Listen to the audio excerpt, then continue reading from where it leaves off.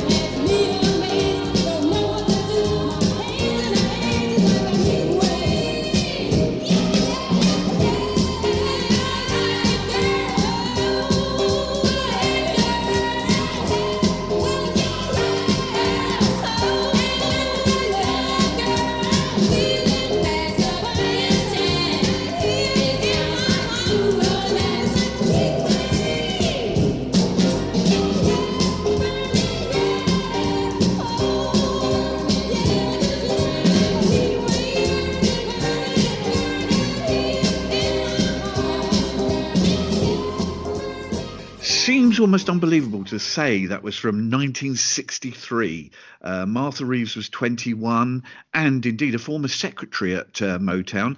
It's a sort of breakthrough hit for Motown. It reached number 4 on the Billboard Hot 100 from July 1963. Martha Reeves and the Vandellas and Heatwave. What a brilliant song that is. It's instantly sunny, isn't it? Whatever the weather, when you hear that, it is just glorious. It makes me glad to be alive, that music, I think, as does that rather lovely video that you sent me to accompany it. Yes, that's right. When I said what tracks I was choosing this week, I sent Juliet a brilliant black and white video of Martha Reeves and the Vandellas performing Heatwave. I totally recommend it. It's on YouTube if you want to find it. It's fabulous, just so yeah.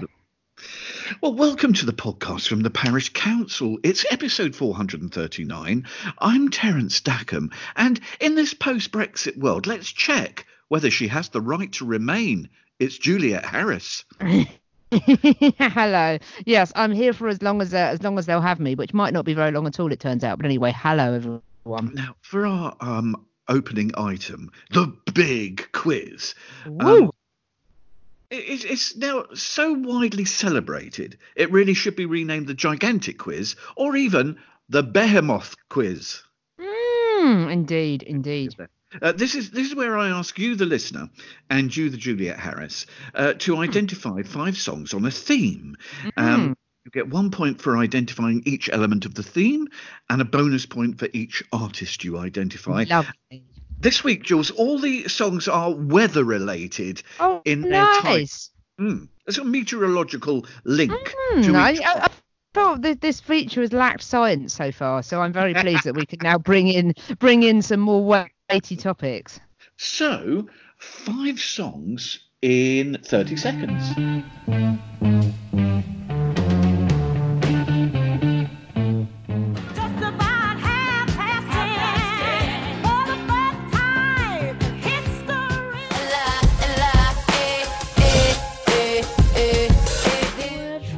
clouds melt like lemon drops away above the chimney tops. That's where you'll find me. Ooh, I just know that something good is gonna happen. Well, we've got one artist there, at least 50 years before you were born. So you'll do very well if you get anywhere near 10 this week. 5 weather-related songs, Jules. Well, so first of all, I think the artist you might be referring to, we had a Cream and Sunshine of Your Love, I believe. I thought that might be outside your comfort zone. But I have a mother who was 16 in 1969, so actually I'm reasonably good on some of that 60s rock because that was her era. Secondly, the gloriously camp It's Raining Men by the Weather Girls. Oh, 2 ticks there, 4 out of 4. Thirdly, we very kindly Rihanna's offered us the opportunity to step under her umbrella, which is lovely of her. I'm sure you agree. Ella, yes. Hey, indeed, the unexpectedly scouse backstory of Rihanna coming out there. Number 4, though, this is the one you see. I thought this was recorded sort of 50 years before you were born. Yes, but it does come from a fairly iconic film, doesn't it? So that is Judy Garland and Somewhere Over the Rainbow. I think, although actually it's a common misconception that song is called Somewhere Over the Rainbow. In fact, it is just called Over the Rainbow. Over the Rainbow, indeed.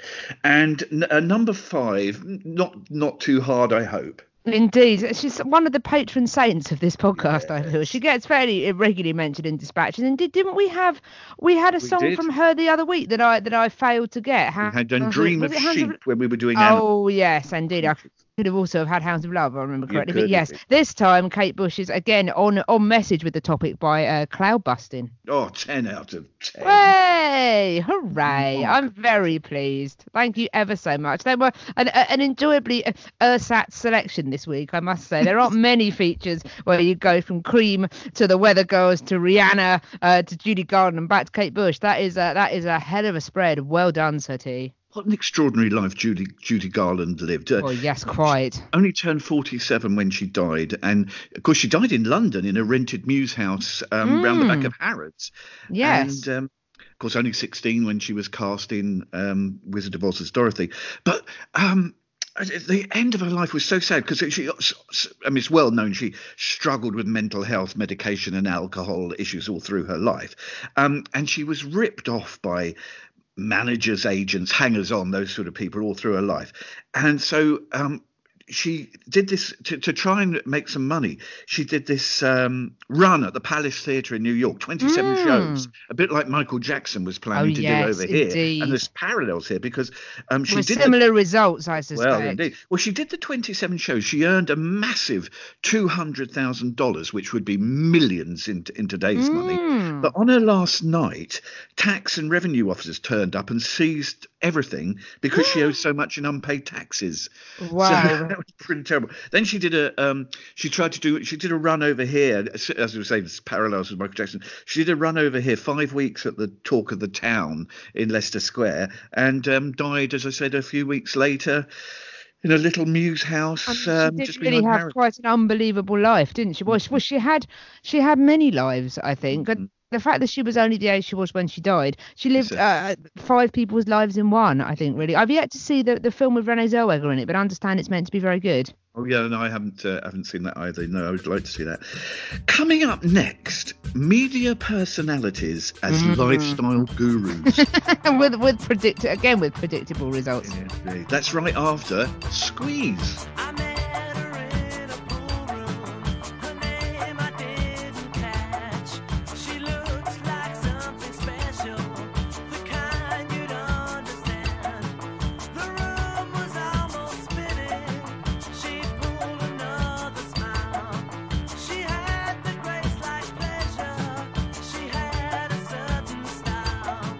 Sunlight on the line, oh, walk me with a shade.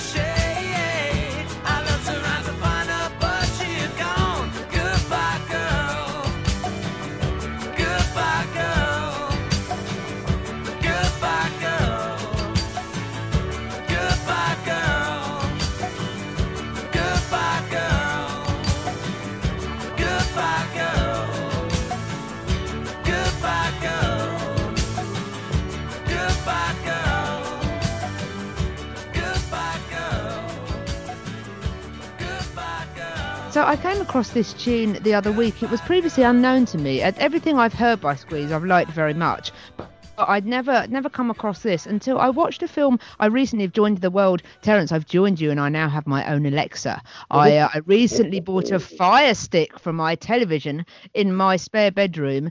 So that, well, not spare bedroom, my actual bedroom. But I have a TV in my bedroom that's previously been sort of spare. And I bought this so that I could watch various things without having to get up, which is very much my aim in life generally, to do as much as possible without getting up, or even in this case, ideally out of bed, which is great given it's January, or rather was January when I bought the Fire Stick. But anyway, I digress. So I found some various films on Amazon Prime, which I thought were interesting to watch, and I found this film called Some Voices, which comes from 2000.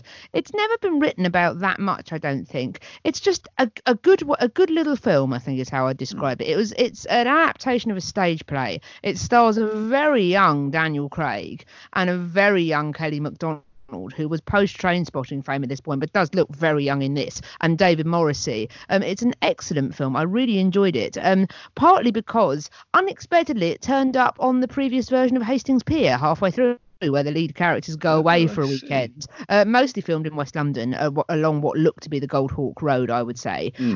And it didn't have much of a soundtrack. It only used about 6 or 7 songs, but the songs it used were very good, and the theme that is used when Daniel Craig and Kelly MacDonald are in his flat is they dance to this tune, and I'd never heard it before, and I was really surprised by the fact that it was on their debut album, I believe, which is over 40 years ago now. We're talking sort of 78, 79. I couldn't get over how contemporary it sounds. It sounds like it could have been made within the last year. I think it's hugely ahead of its time, I think, in the way that Tomorrow Never Knows by the Beatles kind of was, in that you suddenly think, oh, loads of people are making this music now, or sort of 45 years on. I really enjoyed discovering that within the last week, as well as the film itself, which I would recommend. They're a wonderful band. Absurdly, they were lumped in with punk in the late 70s at the time. Which is insane if you actually listen to their music, isn't it? It is. I mean, the fact is they simply write and perform glorious pop songs. But also the interesting thing about Squeeze is they also rival the Fall for most band member changes beyond Tilbrook and Difford. There's a whole register of former Squeeze members. But no, great band and a great track. Yeah, no, really enjoyed that, yeah. We're quite used these days to people like Marie Kondo turning up and offering us advice on an area that they've made their expertise. It would be hard to argue with Marie Kondo's suggestions for tidying up the home, whether we actually take her advice or not. And there's a big smiley bloke called Tony Robbins, who seems to have been around forever and indeed appears to have made pots of money as a lifestyle coach. And he bounds about on stage being all motivational. An unexpected twist to the world of motivational speaking and lifestyle coaching is if we have a look at some of the people, apparently without any qualifications, who are setting themselves up as mentors to us all. Football followers in the UK will be aware of Jake Humphrey, former presenter on children's television programming, now the host for he's some of BT Sports football coverage. Seems a pleasant sort of fellow. But of late, he's taken to appearing on Twitter with a live stream in which he dishes out lifestyle advice and gives little motivational talks. And I watched one this week where he sits in front of a bookcase containing a set of Lee Child novels and Henri Charrier's novel Papillon. I don't know if there's any significance in this. Humphrey, though, doesn't just give basic advice to keep calm and carry on, that sort of thing. Absolutely, yeah. Breathe, all that kind of stuff, He trundles on and on about how you could become a leader and exhorts people to follow his advice so you can get promotion in your job. It all seemed a bit weird, to be honest. It's one way of putting it, yeah. Yeah, but I mean, maybe his 150,000 viewers may very, very well disagree with me. Jules, you've discovered another unlikely source of motivational lifestyle enhancing advice. Yes, I like you find this all to be rather tedious. It has to be said. I think it's very telling that these people are, you say, without qualifications. I would go further and say self-appointed, personally. Yes. Who is clamouring? Who are these people that go, do you know what? I don't know what to do about my life. I know who I'll ask. Someone that hosts the Formula One on BT Sport. I mean, it seems a little peculiar, doesn't it? Really, is that there's a level of I hate to say this because actually Jake Humphrey was a guest on the Fortunately podcast, and I didn't know much of him beforehand, and he came across very nicely, I think. And he did say he came across as a bit more self-effacing than necessarily he does here. He talked about the fact that he completely flunked his A-levels and was rubbish at school, then managed to get fired from McDonald's for not being very good, and was generally kind of in the pit a bit. And he said that he went on to sort of pull himself up, but he said that with the first year that he kind of said, one year he basically said when they were announcing A-level results, oh look, don't he did a Clarkson but not quite as obnoxiously, when he went, look, don't worry, I didn't do very well, it just took me a bit longer to find out what I wanted to do in life, etc. It's not the be all or end all. Yes, it's disappointing, but there is a way of finding your own path through life. And he said every year now, as people will go, oh, it's time for official Jake Humphries says everything's going to be all right if you're thick year or something. And so he did sound a lot more self-effacing on this podcast than he does here.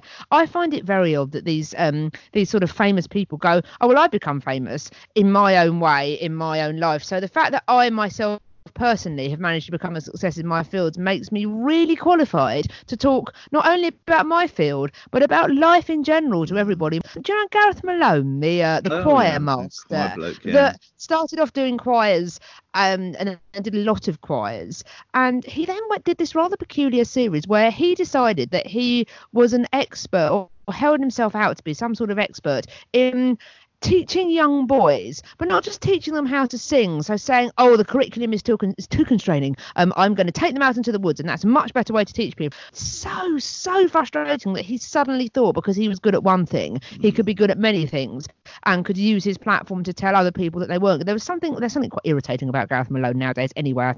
I think people get very in love with their own success, and I think become a victim of their own success in that they suddenly they develop a high opinion of themselves.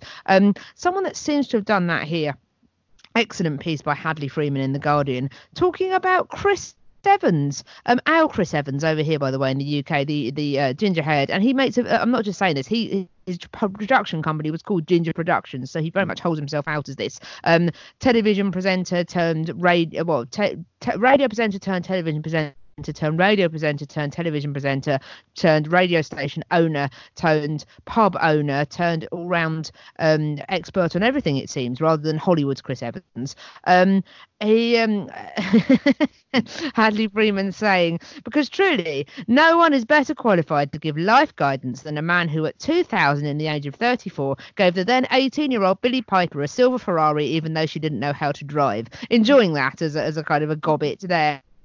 He's now decided that he is a lifetime guru. He writes an article. He's this from a man that has one of the most expensive car collections in the country, has gone on to say everything you really want you already had. I mean, there are elements of Confucius about this, and I find Confucius irritating enough, frankly, because at least Confucius appeared to be an actual philosopher rather than some sort of radio presenter with a lot of money. He also says, we say, I hate it when people use the phrase we. It's like, no, you're saying this. Don't try and bring me on board by saying we. That's not going to bring me on board. That's going to really pee me off. So stop it. Anyway, we say, I am not myself today. But we, no, Chris, you never say, myself is not my I today. What can I say, Terence? Made you think. Evans earns 2 million. So Chris Evans currently earns 2 million a year on Virgin Radio. Have you ever met anybody that listens to Virgin Radio? Because I haven't, and I'm 34 anyway. He's counselling readers that they shouldn't seek to be enriched and find yourself enslaved, and our need to go on holiday is completely surplus to who we really are. Quite how this fits with Evans' instruction that in order to have a happy life, one must have at least 2 holidays booked at all times. It doesn't seem to, isn't it explained? I mean, it's basically people writing a load of old rubbish who are usually, I'm afraid in both of these cases, entitled white men, who are basically telling us, because they happen to, and let's face it, success in the light entertainment world, shall we say, quite a lot of it's down to luck and connections. I mean, it's not like perhaps other, and I'm not saying there aren't people in broadcasting that deservedly get careers because they're very talented, because there are, and there are lots of people who work really hard, particularly young people now trying to come up who do lots of unpaid internships, who probably do work very hard being runners and God knows what to start their career. And, you know, fair play to them for working hard to get what they want. I still do believe in that. Having said that, it doesn't always work like that. Sometimes there is, if it's not who you know, there is just an element of being in the right place at the right time. I think there's a lot to be said about this with singers as well. You could probably, I was talking about a friend of mine who I think is an exceptional voice, and I think she's an exceptionally talented singer, sort of songwriter, acoustic person.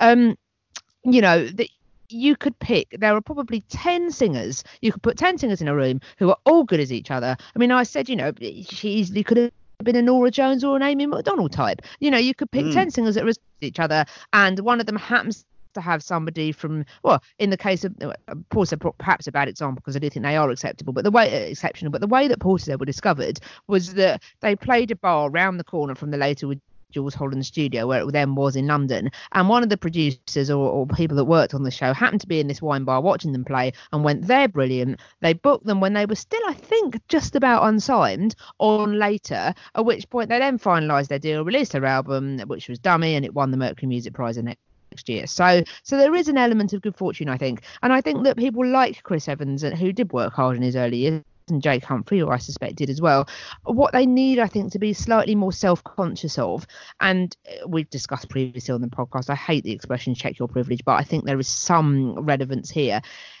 To some extent, you could do with wearing your success a bit lightly and being acknowledging of the fact that, you know, to some extent you lucked out, guys. I mean, you're perfectly good presenters. There are lots of people that are perfectly good presenters, but either you had a connection, which was lucky in itself, or you just happened to, an opportunity fell into your lap when it didn't fall into someone else's lap who was equally as talented. That's not to say that people shouldn't celebrate their own talents, but it just seems very strange to me that these people are holding themselves out as these kind of expert gurus. It's better if you wear your talent lightly and kind of saying, you know, oh, you know, this is it, rather than kind of saying, oh, you know, I am famous and this is how I got famous and you can do this too. Maybe you were lucky. And maybe you would come across as a bit less of an a-hole if you kind of wore that a little bit more prominently, is my view. I think the problem with a lot of these TV personality people turned into lifestyle gurus is that you get the feeling that they've read one book like The Road Less Travelled, and because they've had some sort of epiphany, albeit probably a temporary one, they feel obliged to share their new enlightenment and their enlightened thoughts with the rest of us. And I'm happy for these people who have trodden the pathways of their own roads to Damascus. I just rather wish they'd keep it to themselves a little bit more. That's how I feel about it. Coming next. Yes, but did you threaten to overrule him? Is it the end for the confrontational political interview? That's right after this excellent new track from Terence Hector.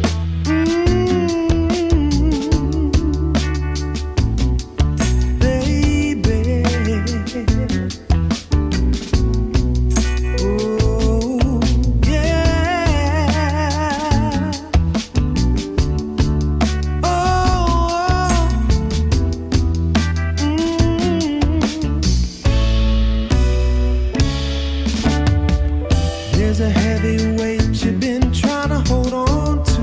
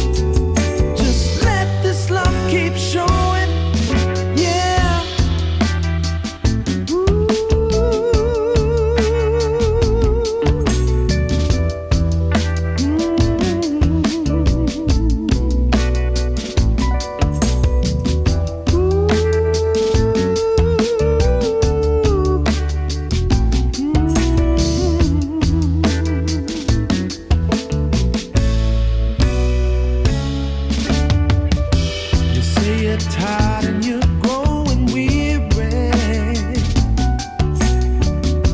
I'm here to give you everything you need. Your heartaches and pain will all heal with time, girl. Your love is mine if we plant the seed. And baby, baby, baby, you gotta hold on to what we got. And give me, give me, give me all of your love. All of your love. Yeah, baby, baby, baby, you gotta hold on to what we got. And give me, give me, give me all of your love. All of your love.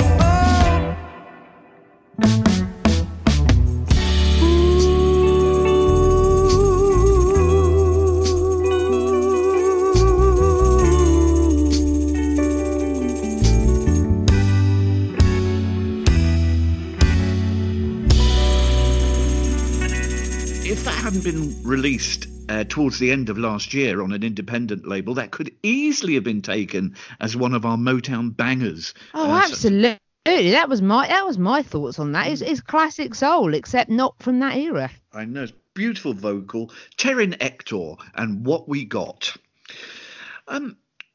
On the American political scene, it's very rare for a senior politician to get an intense grilling on television or radio these days. Mr. Trump, Mr. Biden, Miss Warren. Generally, they prefer to reach out to networks that are sympathetic to them, and there doesn't seem to be any hunger for the 30-minute or hour-long interview where a politician is left wriggling after being confronted by a well-briefed interviewer. TV and radio in the UK, though, has been almost the opposite to that, with a history of interviewers, Robin Day, Jeremy Paxman, Andrew Neil, Emma Barnett, who have, over generations, put politicians on the spot, refusing to let them off the hook, as the perspiring minister for this or that squirms under the studio lights.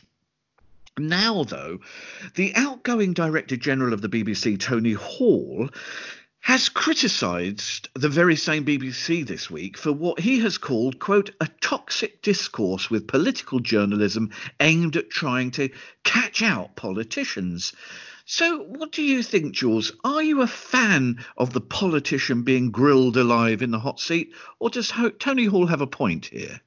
Well, first of all, I think it's very illuminating that Tony Hall decided to illuminate us with this attitude the day after he stepped down as a Director General. I have to say, it might have been helpful if he'd had this attitude, whilst he was meant to be doing his job. That might have perhaps had more impact, should I say. Yes. Is that what you're effectively saying? Is I haven't done my job very well for the last few years. That's how I'm interpreting the fact that he's interpreting the fact that he has brought this to us now. In terms of what that interview is and what that means, I stopped listening to Today for about 2 or 3 years because I thought John Humphreys was long past his point of usefulness, and I thought he'd gone from genuinely, and I think we've talked about this on the podcast before, genuinely getting giving politicians the scrutiny that they very much deserve and very much need for all of us and for them as well to make better decisions. I think the less scrutiny you're under, the less likely your decision-making process is going to be stress tested and therefore good and therefore robust in my view. He went from that. What's it they say about spin doctors? You should never become the story. And I think that as a journalist, you should never become the story either, in the extent that I never could learn anything from John Humphrey's interviews in the last 2 or 3 years, because every time a politician got 4 words into a sentence, he'd go, and it's the gotcha, isn't it? He would be, but do you, but answer the question. It's like, well, you just let them answer the question. If you don't like the answer, then push back them. But if they're trying to answer the question, you were stopping them.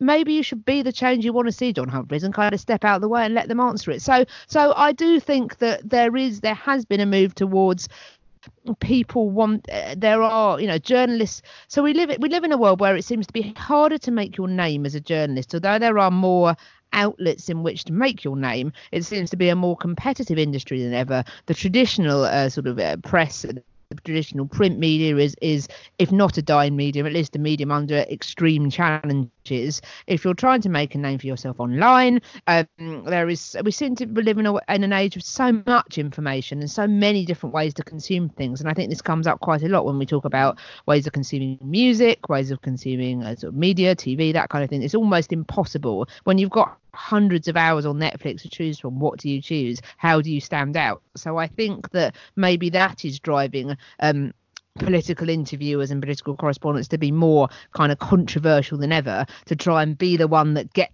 the story. And that's not to criticise people like Emma Barnett, who I think is very good, but I think that maybe is a temptation to try and stand out for yourselves by, you know, making that kind of bash. But the thing that annoys me about Tony Hall's kind of thing there is that he's saying, we have to consider I'm a great believer in the long form political interview. We can explore at length, not in sound bites, the real policy decisions that politicians are making. He said at an event in which it announced that they were cutting the Victoria Derbyshire show, which is a show on BBC Two, I think it is at the moment, which I'm not often around during the day, but whenever I've watched it, I've learned something from it, which says a lot, I think.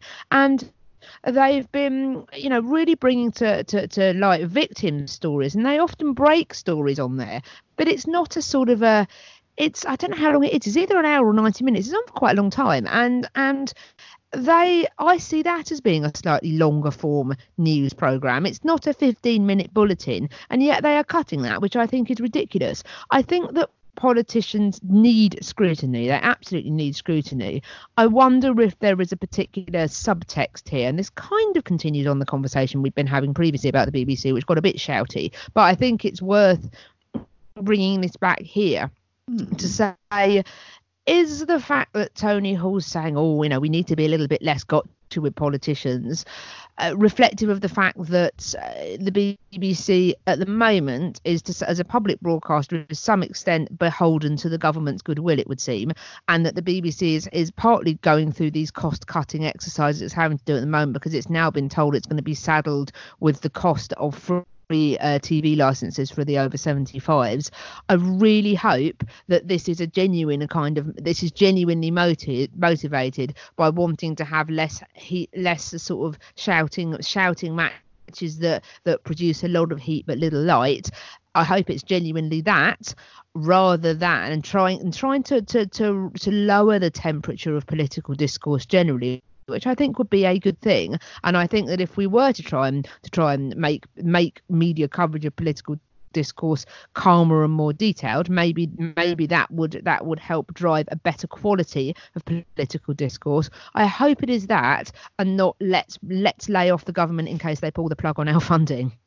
Yeah, I hope not. I wonder if people are a bit generally just a bit weary of the shouty interviews, and indeed those sort of aha moments. Yes, absolutely. There are some politicians who are famously easy to catch out with aha moments if you throw a few stats at them. And I wonder, do we actually gain any further light by asking, I'm afraid, Diane Abbott about the cost of deploying 20,000 new policeman? She doesn't know, but what's the point? What's the point in catching her out? We'll know she doesn't know. Absolutely. That doesn't mean that she's a useless person. It just means she's not very good at carrying stats around in her head. That's irrelevant almost. But I am going to disagree with you on one point. Why there. Not, Let's do it. those sort of shows, well-meaning, campaigning, well thought of, like the Victoria Derbyshire show on the BBC that you mentioned, BBC Two, and also relayed on the BBC News channel in the morning.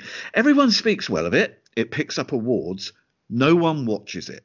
However, can I just push back on you on that point? I will let you carry on your sentence, but actually something that Victoria Derbyshire has said herself was that when they were given their brief, they were given three things that they had to do. None of them was viewing figures. One of the main parts of their brief was that they had to drive, or they were being told that their aim was online content. Yeah, drive up the digital reach. Yeah, it was not, and which they did by a huge amount. They were not their brief. They were told that it was that their main function was, driving up the online kind of brief. They did that, so they were told that that's what their function was, and now it's been cut.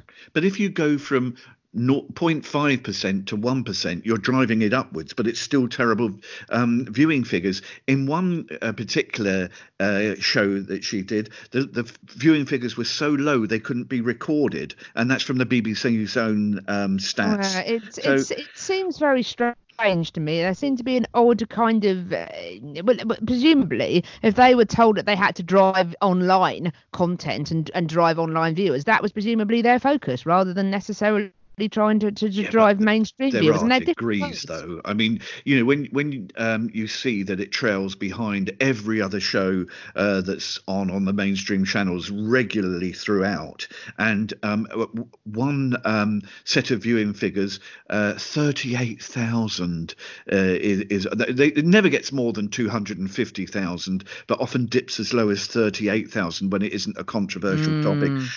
I think it does lead us to believe that we're likely to see a trend towards more. I'm not saying it's a good thing, because I think you're right that politicians in particular need to be tested. But I think we are driving towards a trend toward calmer interviewing, more Oprah style, less Andrew Neil. It is a tricky one. Politicians may get away with more duplicity through that, but paradoxically, we may learn more too by the reduction in the shouting and the ahas. Well, I don't know. Who knows, frankly. On that unresolved note, I'll say thanks as always for listening. Yes, thank you very much. That probably at the end. That flew this week. Yeah, absolutely. Hooray! Thanks to Rona and Hilly for their help this week. And you've chosen such a lovely track to play us out, Jules. You see, and I hope you'd like this. So I very much went on a train of thought this week with my track choices. Which was picking the Goodbye Girl by Squeeze from the film with Kelly MacDonald in it, which then made me sort of think about sort of Kelly MacDonald and what she'd been in, and yeah, she's a very good actress. I watch anything with her, and I think she's a real mark of quality. I thought, who was she married to? She was married to somebody famous. Who was she married to? It was a musician.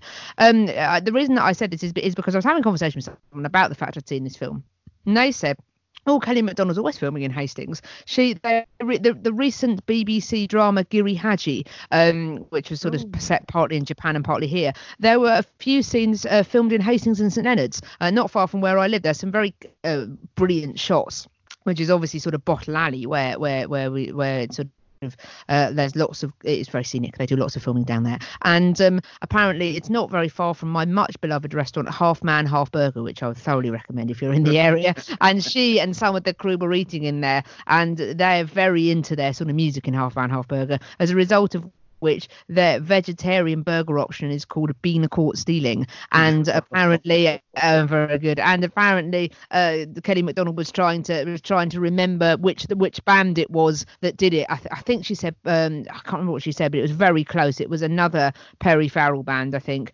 and it turned out to be Jane's Addiction. And then I thought, who's she married? And then my friend, because they're married to, she was married to a musician. Turned out to be Dougie Payne, the bass player from Travis, which then got me to, aren't Travis underrated? Why do we never hear about Travis? And I think, unfortunately, the rather melancholy answer is that their thunder was slightly stolen by sort of Coldplay in terms of stadium-filling, slightly melancholic, tuneful pop rock, and people can only really deal with one of those mega famous bands at a time. And I felt for Travis because they started off as a very rocky band. Their first album was extremely kind of brash in places, and then they moved towards slightly more thoughtful songwriting, and I think so many Travis records are so good. I think they're one of the most underrated bands in the UK, not least because they continued to make good records after people really stopped listening to them in the same numbers that they had been previously. This is taken from a later album of theirs. This was one of the last songs that I think was really kind of a big hit for them, or had any kind of impingement onto the public consciousness, which is a shame. It comes from their album The Boy with No Name, which came out in 2007. I think this is such a shimmering little track. They have a habit of making songs. They had another one called Coming Around, which was not dissimilar. I just think they managed to make perfect songs in about 3 or 4 minutes. It just makes such perfect sense. And I think this is definitely one of them. This is the brilliant Travis, and this is My Eyes.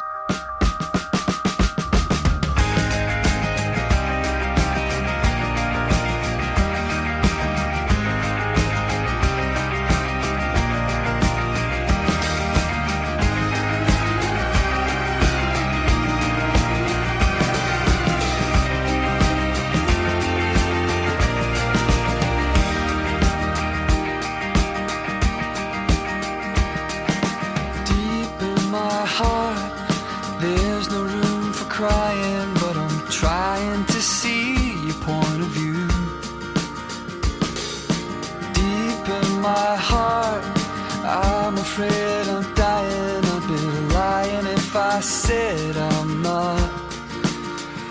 Welcome in, welcome in. Shame about the weather. Welcome in, welcome in. You're welcome. It's a sin, it's a sin. We're birds of a feather are welcome to land on you. Yeah, yeah, yeah, yeah, yeah, yeah. You got my eyes. We can't see what you'll be. You can't disguise. And either way, I will pray you will be wise. Pretty soon you will see tears in my eyes. As each day goes by, makes a way for another, we discover that we're not alone. And each day we try the best we can to recover all the feelings that we left below. Welcome in, welcome in. Shame about the weather. Welcome in, welcome in. Are you welcome? It's a sin, it's a sin. We're birds of a feather are welcome to land on you. Yeah, yeah, yeah, yeah, yeah, yeah. You got my eyes. We can't see what you'll be. You can't disguise. And either way, I will pray you will be wise. Pretty soon you will see tears in my eyes.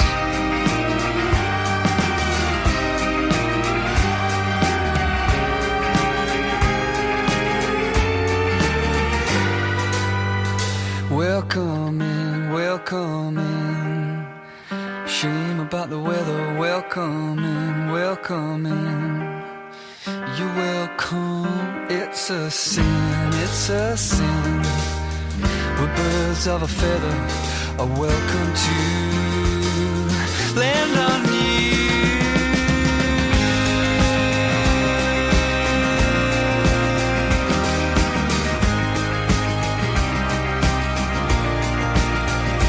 Yeah, yeah, yeah, yeah, yeah.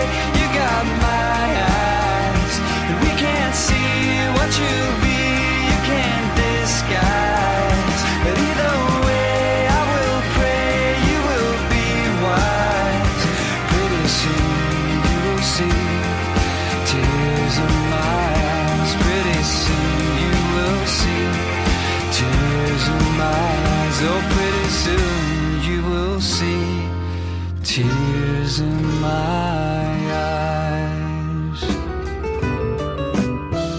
You've been listening to a Parish Counsel production.